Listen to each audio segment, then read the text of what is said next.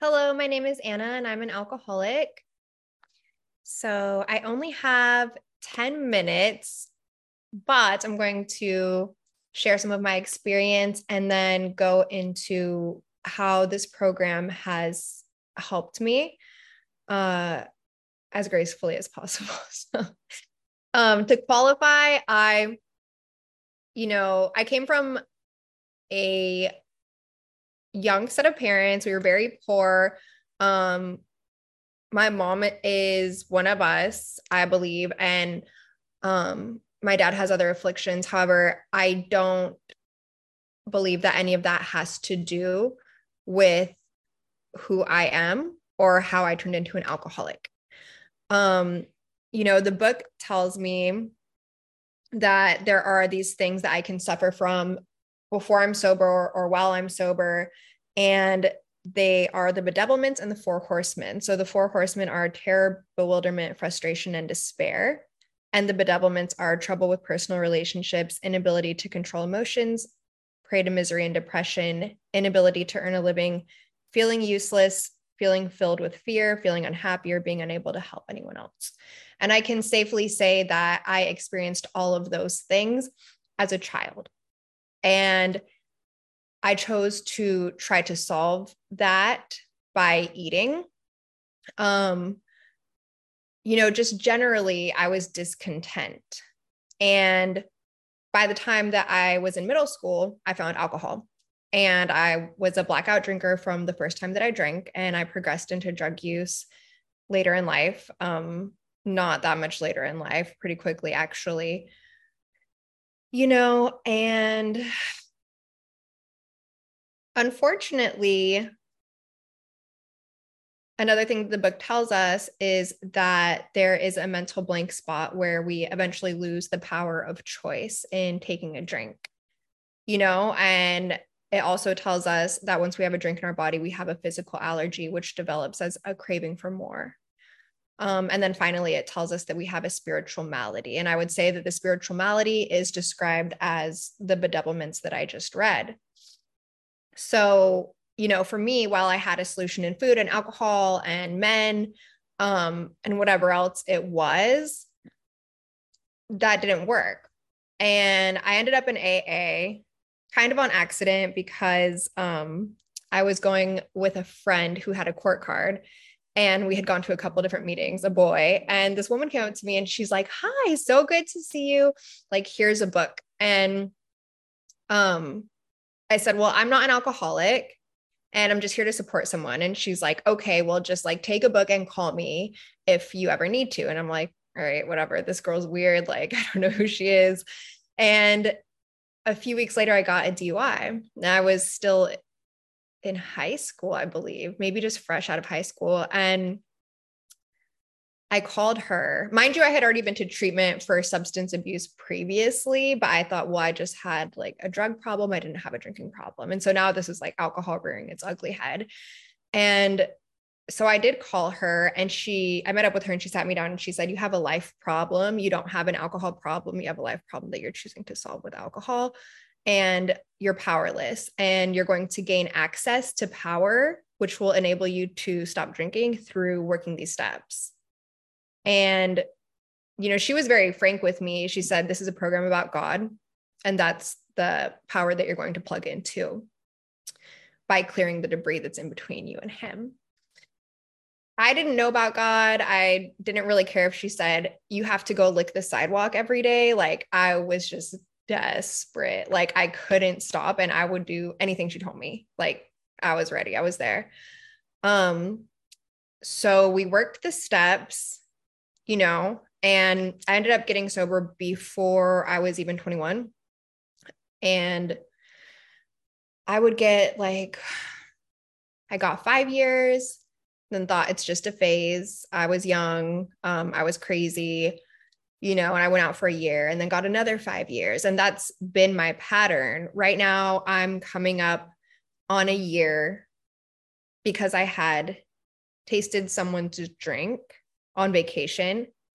And I knew that even though I didn't get drunk, hiding that taste or that sip was only going to set me up for failure in the future. And, you know, I had a friend of mine tell me when he came into the program, his sponsor said, "Do you have a nice suit?" And he's like, "Why? I'm not like good enough. Like, I don't look fancy enough for you." And he said, "No, you're going to need to invest in a nice suit because you're going to see a lot of people die while you're here." And, and that's true. And he said, "You'll see a lot of miracles and you'll see a lot of death." And both of those have been true for my experience in this program.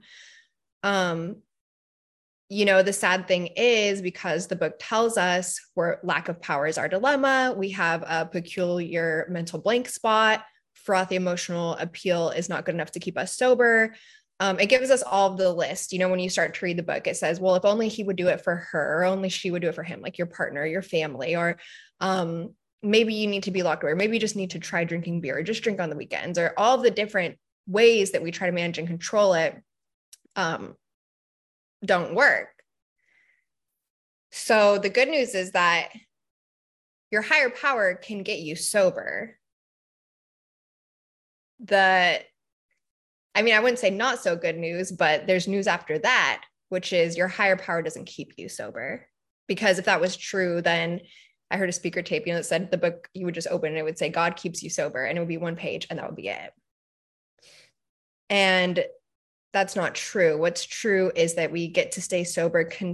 Our sobriety is contingent on a daily spiritual maintenance, which it also outlines in the book for us, which is spending time with our higher power in the morning and asking for direction, taking an inventory of our behavior at nighttime, setting right any wrongs that we're aware of, and working with other alcoholics. And it's a lifelong process, and the road is not always straight. Sometimes it goes left and right, and you walk it with some people and then you switch and walk it with other people. And it looks different for everybody. And I am grateful that I'm a retread, because I would never want somebody who's a retread to feel like this just doesn't work for me, because that's not true. It does work. And you just keep coming back.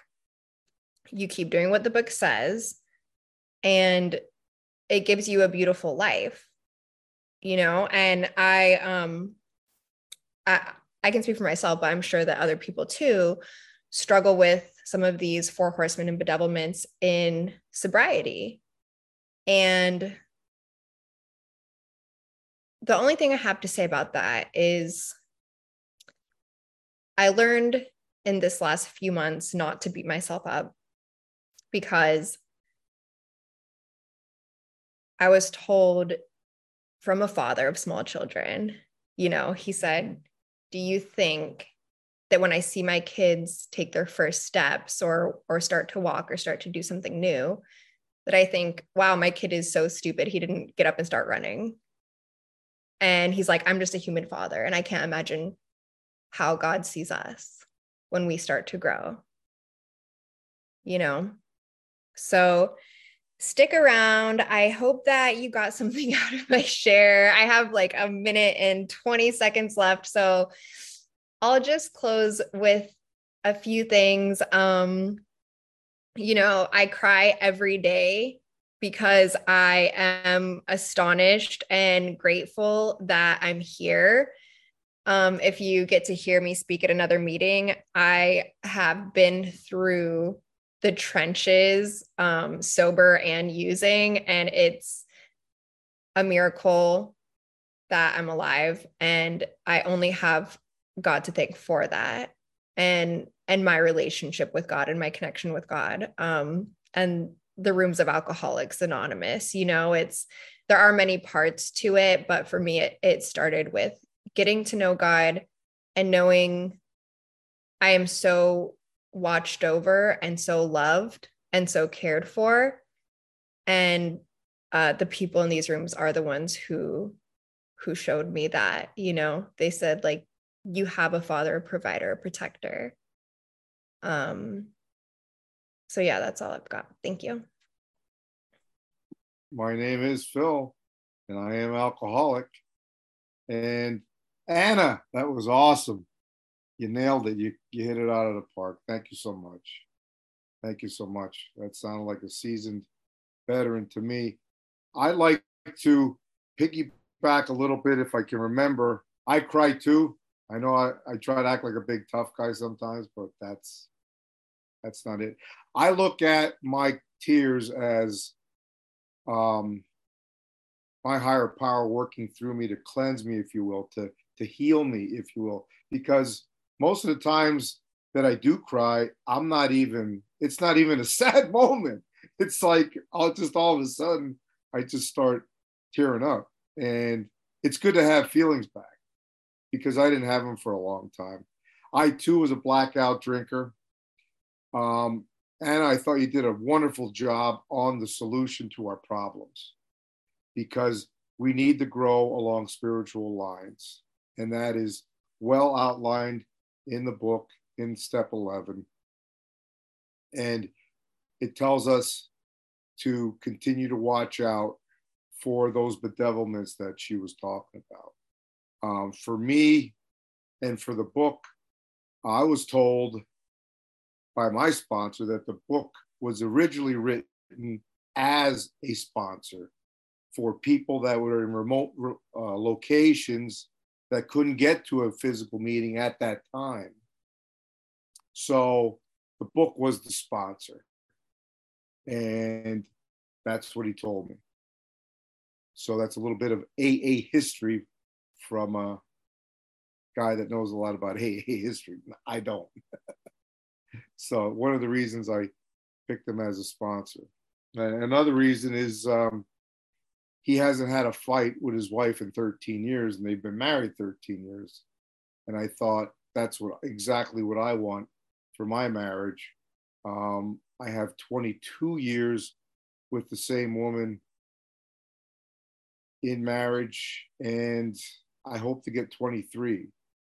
But if I don't do this program daily, I don't think I'll see it. Matter of fact, I like what Anna had to say about her experience because my experience is also with relapsing. Matter of fact, I was a blackout drinker too. And right, Anna, that's how it goes. It's just, woof. I have zero control. But be patient with me, if you will. I've had the thought that could those possibly be relapses, multiple relapses over and over again in one single night? Okay, I'm only going to have 2 drinks, then 3 come, then 4. I'm only going to have 5 drinks. Could I be relapsing right there, moment after moment in my own mind? Because I cannot control my drinking. I never could. I never had 1 drink. I started when I was 13. Blackout. Don't even remember. Making out with some girl I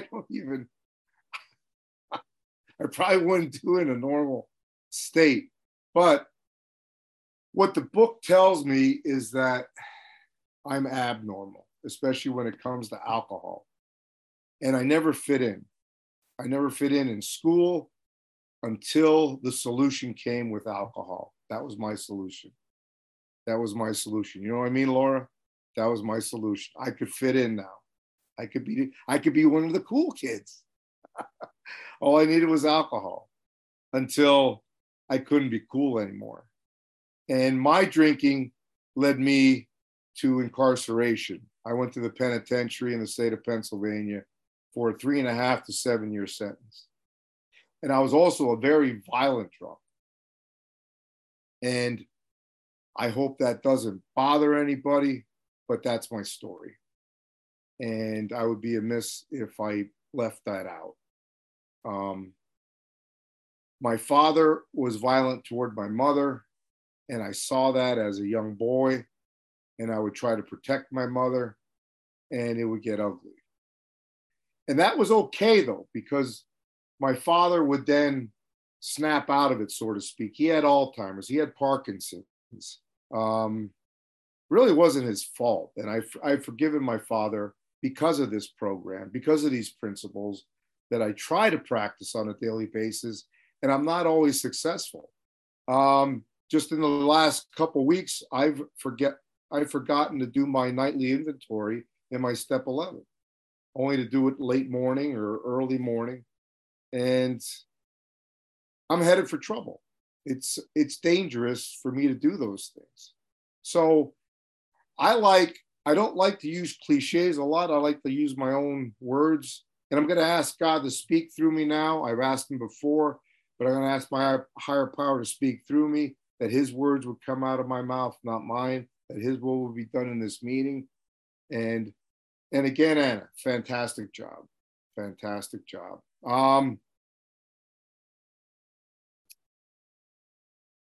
Whew, good Lord. Yeah, I'm going to jump around. My friends in school, one of my friends in particular knew me a long time, since first grade. He said to me recently, yeah, Phil, I thought you would be dead by now the way you were drinking. And initially, out of when he was in the service and I was just out there drinking in our early 20s, we drank a lot. I mean, we drank to the point where he got violent with my girlfriend and grabbed her by the hair. And I reacted the way I did, and it wasn't pretty. But my point is, like I heard before, the spiritual malady. I suffer from that. I'm disconnected from the power that can straighten me out. The book tells me that all my problems can be solved through spiritual principles. And that has been my experience. When I don't hide things from my wife, things go a lot better. When I do the dishes every day, things go a lot better. When I go shopping every day, if need be, things go a lot better. You know what I mean? You know what I mean? You know what I mean, Denise? They just go a lot better. They just go a lot better for me. So it's practicing those principles in all my affairs, being honest at work, putting in an honest day's work, not taking things that do not belong to me, whether that's a pen, a pair of gloves, whatever the case may be. The reading was fantastic because in the beginning, I did not want to admit that I was alcoholic. I did not want to say that. To get out of the penitentiary, I agreed to do a 90 and 90. I did not want to do a 90 and 90, but I agreed to it because I was willing to go to any length to get out of the pen and not come back, if you will. And I can see a couple of understanding nods. I thank you for that. Yeah, I didn't. It's not even a nice place to visit, and you don't want to be there. At least I didn't want to be. But I can laugh about it now. I was crying about it then because if I had a pillow, I would put my pillow over my eyes and I would cry so the other guys wouldn't see me because you got to keep. I have to keep that macho guy thing up. But yeah, this disease kills. As a matter of fact, the book tells me that selfishness will kill me. And I just had a sponsee that kind of laughed off my comments about alcoholism being a killer. It will kill us. And he's no longer working with me because he went back out again. And I still send him a daily devotional or something at 24 hours or whatever AA literature I get. I'll just copy and paste it to him. But he didn't take it seriously. I had a sponsee. I don't know if you can identify with this, Anna, because you were talking about getting a suit and seeing miracles and seeing death too. So I had a sponsee who refused to do a step 12 and work with others after he had done 11 steps pretty well. And he got the kids back. He got the job back. He got the girlfriend back. But the next thing I knew, after a few months of him being kind of MIA, he called me drunk. He called me up. He was drunk and he was cursing me out and telling me it was all my fault. which I didn't take personally because I had expected something like that to come through. And it wasn't long after that that his girlfriend texted me and said, "Thank you for working with Phil." His name was Phil too. And he was a Catholic too, as I was at one point. And some of us like to say recovering Catholic, but it was sad. His girlfriend said they found him near a railroad track with head contusion, and it killed him. And he's no longer with us. But she got to share some beautiful film clips of him playing guitar that I never knew he did, and some other things. And that's the reality of it. But I'd rather be on the firing line of life, like the book tells me, than to be on the sidelines. For whatever reason, God's always gifted me that way, to be in the thick of things. When I played baseball, I wanted to be the catcher. I didn't want to be sitting around in the outfield. When I played football, I wanted to be center or nose tackle because I didn't want to be in the backfield waiting or not getting the ball or whatever. So I want to be where the action is. That's kind of how I'm wired by the Almighty, I think. But I like what Anna also had to say about uncluttering the blockage. I'm putting in my own words, I'm paraphrasing. Removing that blockage, right, Anna? Removing that blockage to make that connection with the higher power. So it's basically clean house, trust God, and help others. And that's a simple way of putting it. I like to use the term that I've heard in the rooms. I wake up each morning with untreated alcoholism. So before I even get out of bed, I ask God to direct my thinking, to divorce it from self-pity. Now, I don't even know that I have self-pity. Like, somebody else has to point it out. And I thank God that I have a sponsor that's willing to call me on my bull crap. And it's amazing because when he does it, I don't take it personal. And I'm usually a pretty sensitive person, especially in early recovery. I have 13 years now. Like he would say, I don't know how to get 14. And it's only by the grace of God, it's a miracle. I just try to practice spiritual principles. But I also like to rest on my laurels, and it warns us in between step 10 and 11 in our book that if we rest on our laurels, we're headed for trouble. So after 14 years of not drinking, I went back out again for 2 years. Put my wife through living hell. It's a miracle I'm still married to her. Guys like me don't end up like that. We usually end up dead or divorced or in prison. It's a miracle I didn't go back to prison. But I'd like to jump back if I can, and I'd like to explain, or I'd like to share my personal experience with my higher power in the penitentiary, because he became real to me there for the first time ever. Now, I grew up Catholic, but I didn't have a personal relationship, even though I did enjoy going to confession. There was a sort of a spiritual experience, if you will, afterwards, but I went back and did the same old stuff again. So it was quickly, the blockage was right back. I didn't know how to remove the blockage on the fly, let's say, that's what I do now. You know, if I lose that peace that I have, I'll ask God to remove whatever it is, a resentment, something that ticked me off, whatever it is, a past resentment that pops up in my mind. I'll ask for forgiveness, and then I'll turn to see who I can help. Is it a sponsee? Is it somebody in a meeting? You know what I mean, Laura? This is a great meeting, by the way. I'm going to help try to support this meeting. And another thing, Zoom has been fantastic. I've had more sponsees, strong sponsorship. The solution, like Anna was talking about before, it's amazing, because in the face-to-face meetings around here in my early sobriety, 13 years ago, I heard all kinds of nonsense from people that probably weren't alcoholic.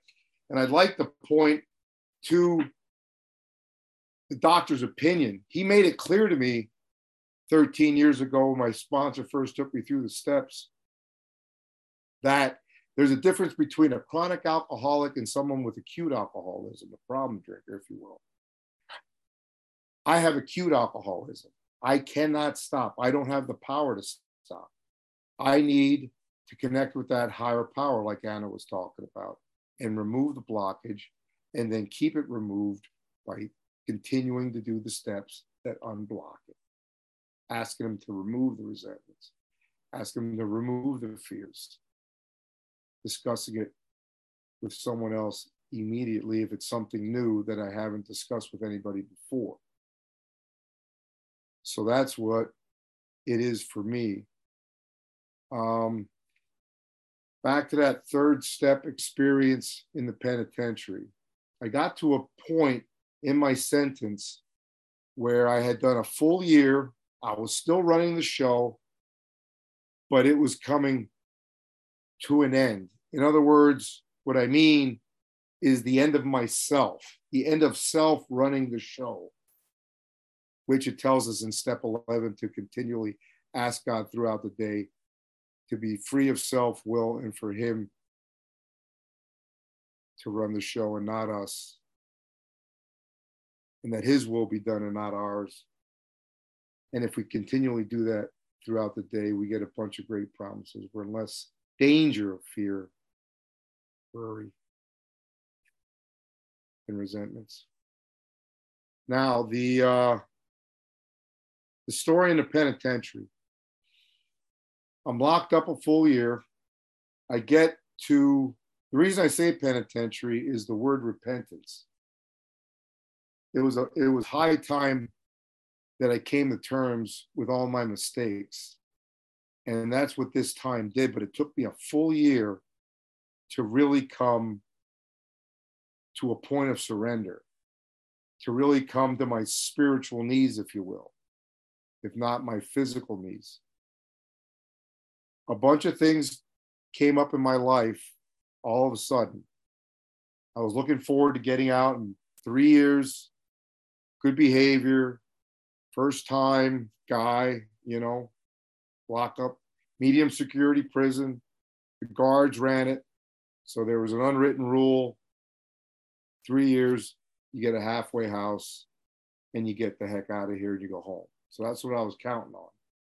Until a couple of guys on state parole, the one killed the state trooper, the other one killed a girl and then raped her, or vice versa. The point is, that shut the whole system down. Now that glimmer of hope I had was fading away quickly. February 13th, 1996 was the day. This all came crashing down. Girlfriend had dumped me, which is common with inmates. What else? I was losing weight. I hadn't eaten in 3-4 days.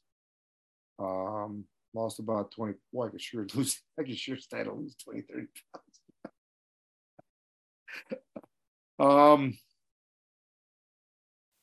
But I needed to hit that rock bottom. For me, I needed that absolute rock bottom. And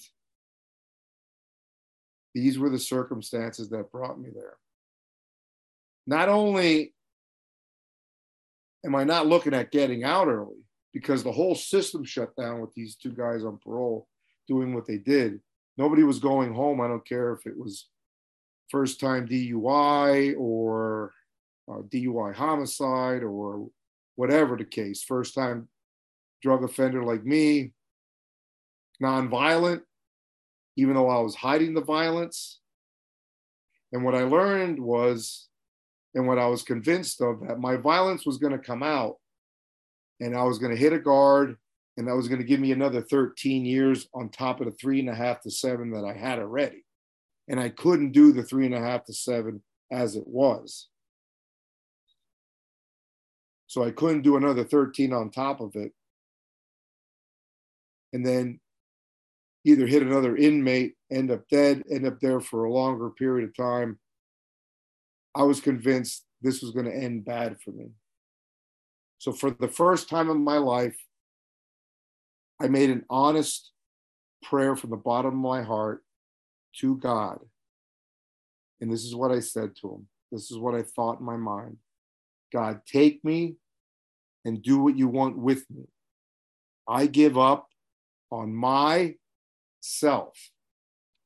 And immediately I felt a peace that I never understood before. I had a calmness. My mind, my thinking changed to, when the heck am I going to get out of here? My hair's falling out of my head. I'm 20 pounds lighter. I'm not eating. To, well, God, I guess when you're ready for us to leave, that's when we'll leave. And that's how much my thinking changed. And that ex-girlfriend, I was on the phone with her 2 weeks later, and I wanted to curse at her, and nothing came out of my mouth. That was my higher power, because I had started practicing the principles from that very first day. I got a daily bread, read it, started doing the principles in that. I got the guideline from the 12 steps, just the guideline, like we read in the meetings. And I started doing it to the best of my ability.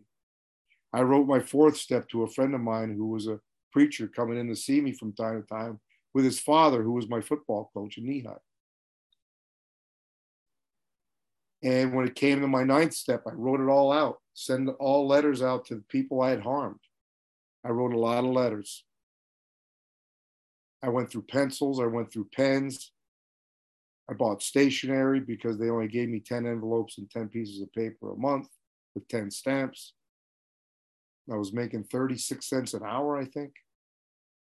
And I was happy to do it because I felt it kept that flow going. It kept that peace going. It kept that connection going with my higher power. Now, I don't recommend that. That's not our program. But I didn't know any better. And all I was doing was trying to do the right thing. You know what I mean, Denise? I was just trying to get my ass out of the sling. I wanted to go home. I wanted to go home. I just wanted to go home. But with that piece, I got a hold of a little pocket Bible. And I started reading that. And I read Proverbs, just little snippets on what to do right and what to do and what is wrong, lying. God doesn't like a lying tongue. So it gave me an opportunity to practice rigorous honesty from that point. And I'm not always perfect at it, but that's the goal, rigorous honesty. Rigorous honesty. And a quick note from my wife recently, she's seen an improvement in me. And my wife does not throw around compliments easily. You gotta earn them. Believe me, you gotta earn them. I gotta get her on here one day. Can I bring her next time, Laura? Can she share with me next time? Yeah. It's an open meeting. Anybody can attend. Oh, okay. I'll ask her to come next time. Anyway, I digress a little bit there. So I definitely had a spiritual experience in that 3rd step prayer before I even knew what a 3rd step prayer was.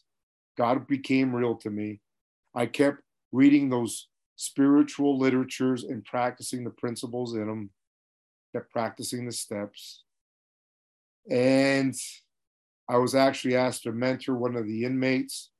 There was an opportunity to take a transfer to another part of the state. So I'd be leaving my cushy visits with my pastor friend and his father, who was my coach, and their mother. And my friends would come and visit me, and then I'd get, they'd buy me treats from the commissary machines. And it was a nice visit. I mean, they were spending 6 hours with me and then the travel time. I mean, I was very fortunate that I had great friends. And so I'd be leaving that all behind. my counselor came looking for me because he heard I wanted to transfer, and he said, I'll give you the best job here. You work in the community parks, and we'll give you $1 an hour, and we'll give you a nice set of Browns to wear. We had to have collared shirts, these Browns, and a button tie. You know, it was like a boot camp. You know, shirts tucked in and shoes shined, and you know. So I turned down the offer. I just felt that my higher power was leading me to this, let's call it a step of faith, to just walk out on that thought, to take the transfer. Now, mind you, there's an unwritten rule there too that you might get out early, but there's no promise. And you had to have certain requirements to get on this transfer.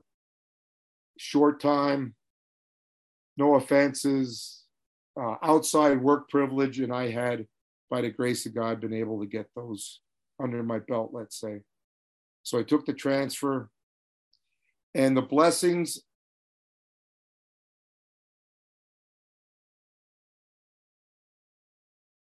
I never experienced before in my life. I didn't have to wear headphones for the first time in a year.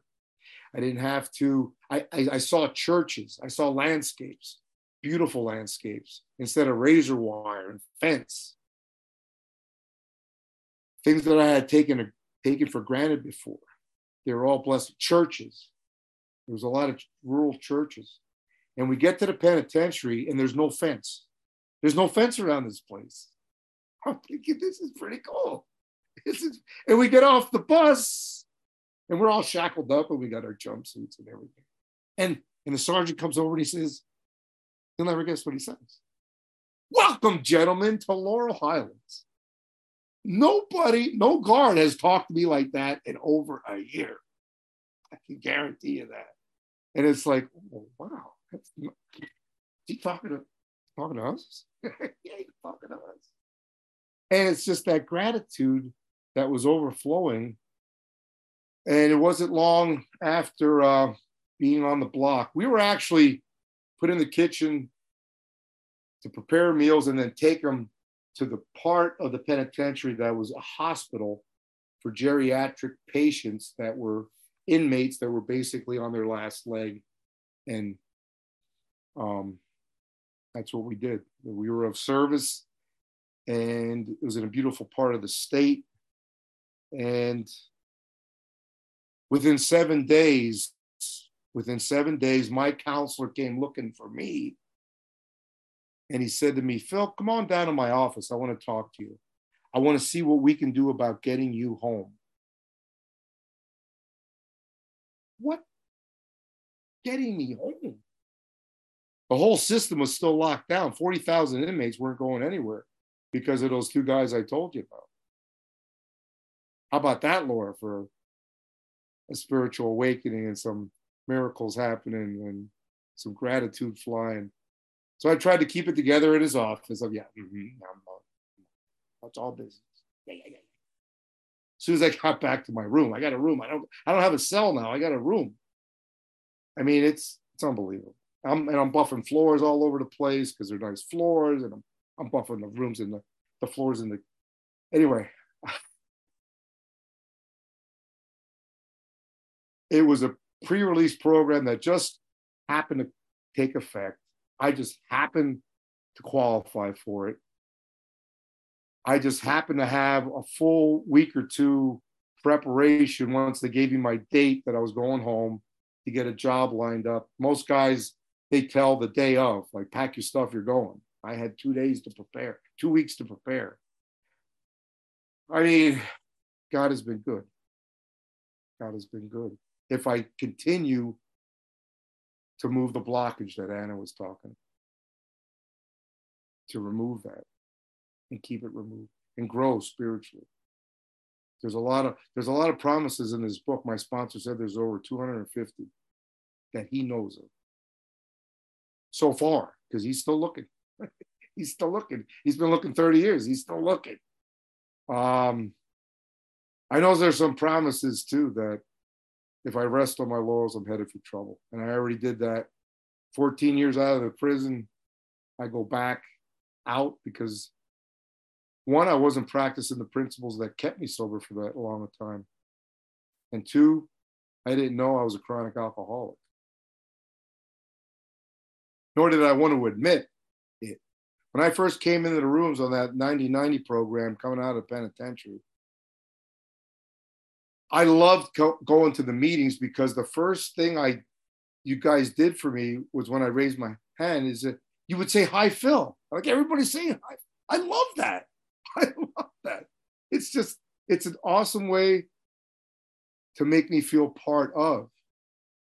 And as I've grown in the program, this is the only place I really fit. Normal people and I don't really connect that well. I mean, it's just, it is what it is. But like I can tell you about my driver's license. I'm looking at it. Oh yeah, here it is. Like I can tell you about my driver's license. Okay, this is a Pennsylvania driver's license. Okay, you see that? Now, my license was originally taken from me at 18 years old when I was driving like a maniac and running away from the cops. I got a lot of stories. If you have a parking lot meeting, I'll tell you all about it. But so one of the miracles was when I got out of the penitentiary was some guy, one of the guys in the halfway house said, you know, if you go to the state rep's office, they might help you with your license, get your birth certificate, get your social security card. So I go, I get that stuff. And then I ask about the driver's license because my license is suspended to the year 2077 at that time. I'm talking 1997 when I got out. Okay, the spiritual experience happened February 13th, 1996, and I still celebrate that every year on February 13th. Because I'm Mexican and we celebrate everything. You know, we go out and get tacos. Whether it's Tuesday or not, we're getting tacos. Oh, you guys are the best. I'm telling you. Oh my gosh, where am I? So we're having tacos? No, we're not having tacos. Okay, we have the miracle, and then we have the other miracle, and then we're home. Oh, they're at the AA meetings in my 90-90. And after I finished the 99, I just kept going to the meetings. So I just loved the fellowship. But I really wasn't willing to admit to my innermost self that I was alcoholic. I knew that alcohol was my problem, but I didn't want to admit that I was alcoholic. As a matter of fact, I can remember in a couple of those 90-90 meetings when I was literally trying to be disruptive. Like I was mentioning Jesus, but with the intention to see if I could rattle your cage. And you didn't. You just kept being nice to me. So it failed. You guys just love up on us no matter where we're at. And that's just the legacy for the AA meetings and program. And what I mean by the program are all 12 steps, all 12 traditions, and all 12 concepts, which I really don't know what I'm talking about when it comes to the traditions and the concepts, but I'm learning slowly but surely. Like I don't have any secrets with my wife. And like my sponsor, I try to ask her to marry me every day. Pretty cool. Pretty cool for a guy that used to be very, very violent and very, very sick and very, very drunk and in a whole lot of trouble a whole lot of the times.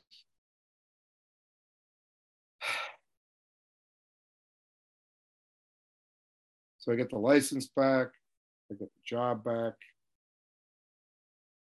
and I'm pedaling my bicycle to work until I get that license back. So when I first get out, I got the job lined up. I'm pedaling back and forth to work. I'm pedaling to the AA meetings. And 2 weeks later, I say to myself and I say to my higher power, could you please take me back? Could you please take me back to the penitentiary? I don't know where you are.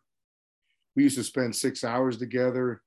in my room back in the prison, and I'd read your word, and I'd read your principles, and I'd practice them, and I'd sit there and look at them and think about them for hours at a time. I'm not doing that now. I'm going to work. I'm going to AA, doing a little bit at night with you, get that connection back. Could you just take me back? Could you just take me back there? Because I'm missing you. I'm just missing you. I don't want to live like this. But then I thought, you know what? Maybe I'll give it a chance. Maybe I'll give this, the rubber meets the road, a chance. God, you know what? Keep me here. Keep me here. I'll work it out. I'll try to keep that connection. I'll try to keep cleaning my side of the street. Keep trying to connect with you. Ask you what I should do in all these situations. I used to love trusting the Lord with all your heart, leaning on your own understanding, and all your ways acknowledge him, and he will direct your paths and make your paths straight. And I would literally ask him what I should do here and what I should do there. Get a sense for a yes or a no. And it was fantastic. And I need to get back to that place because I'm not there right now. I still like to run the show. So, thank God I've got a sponsor here in my heart.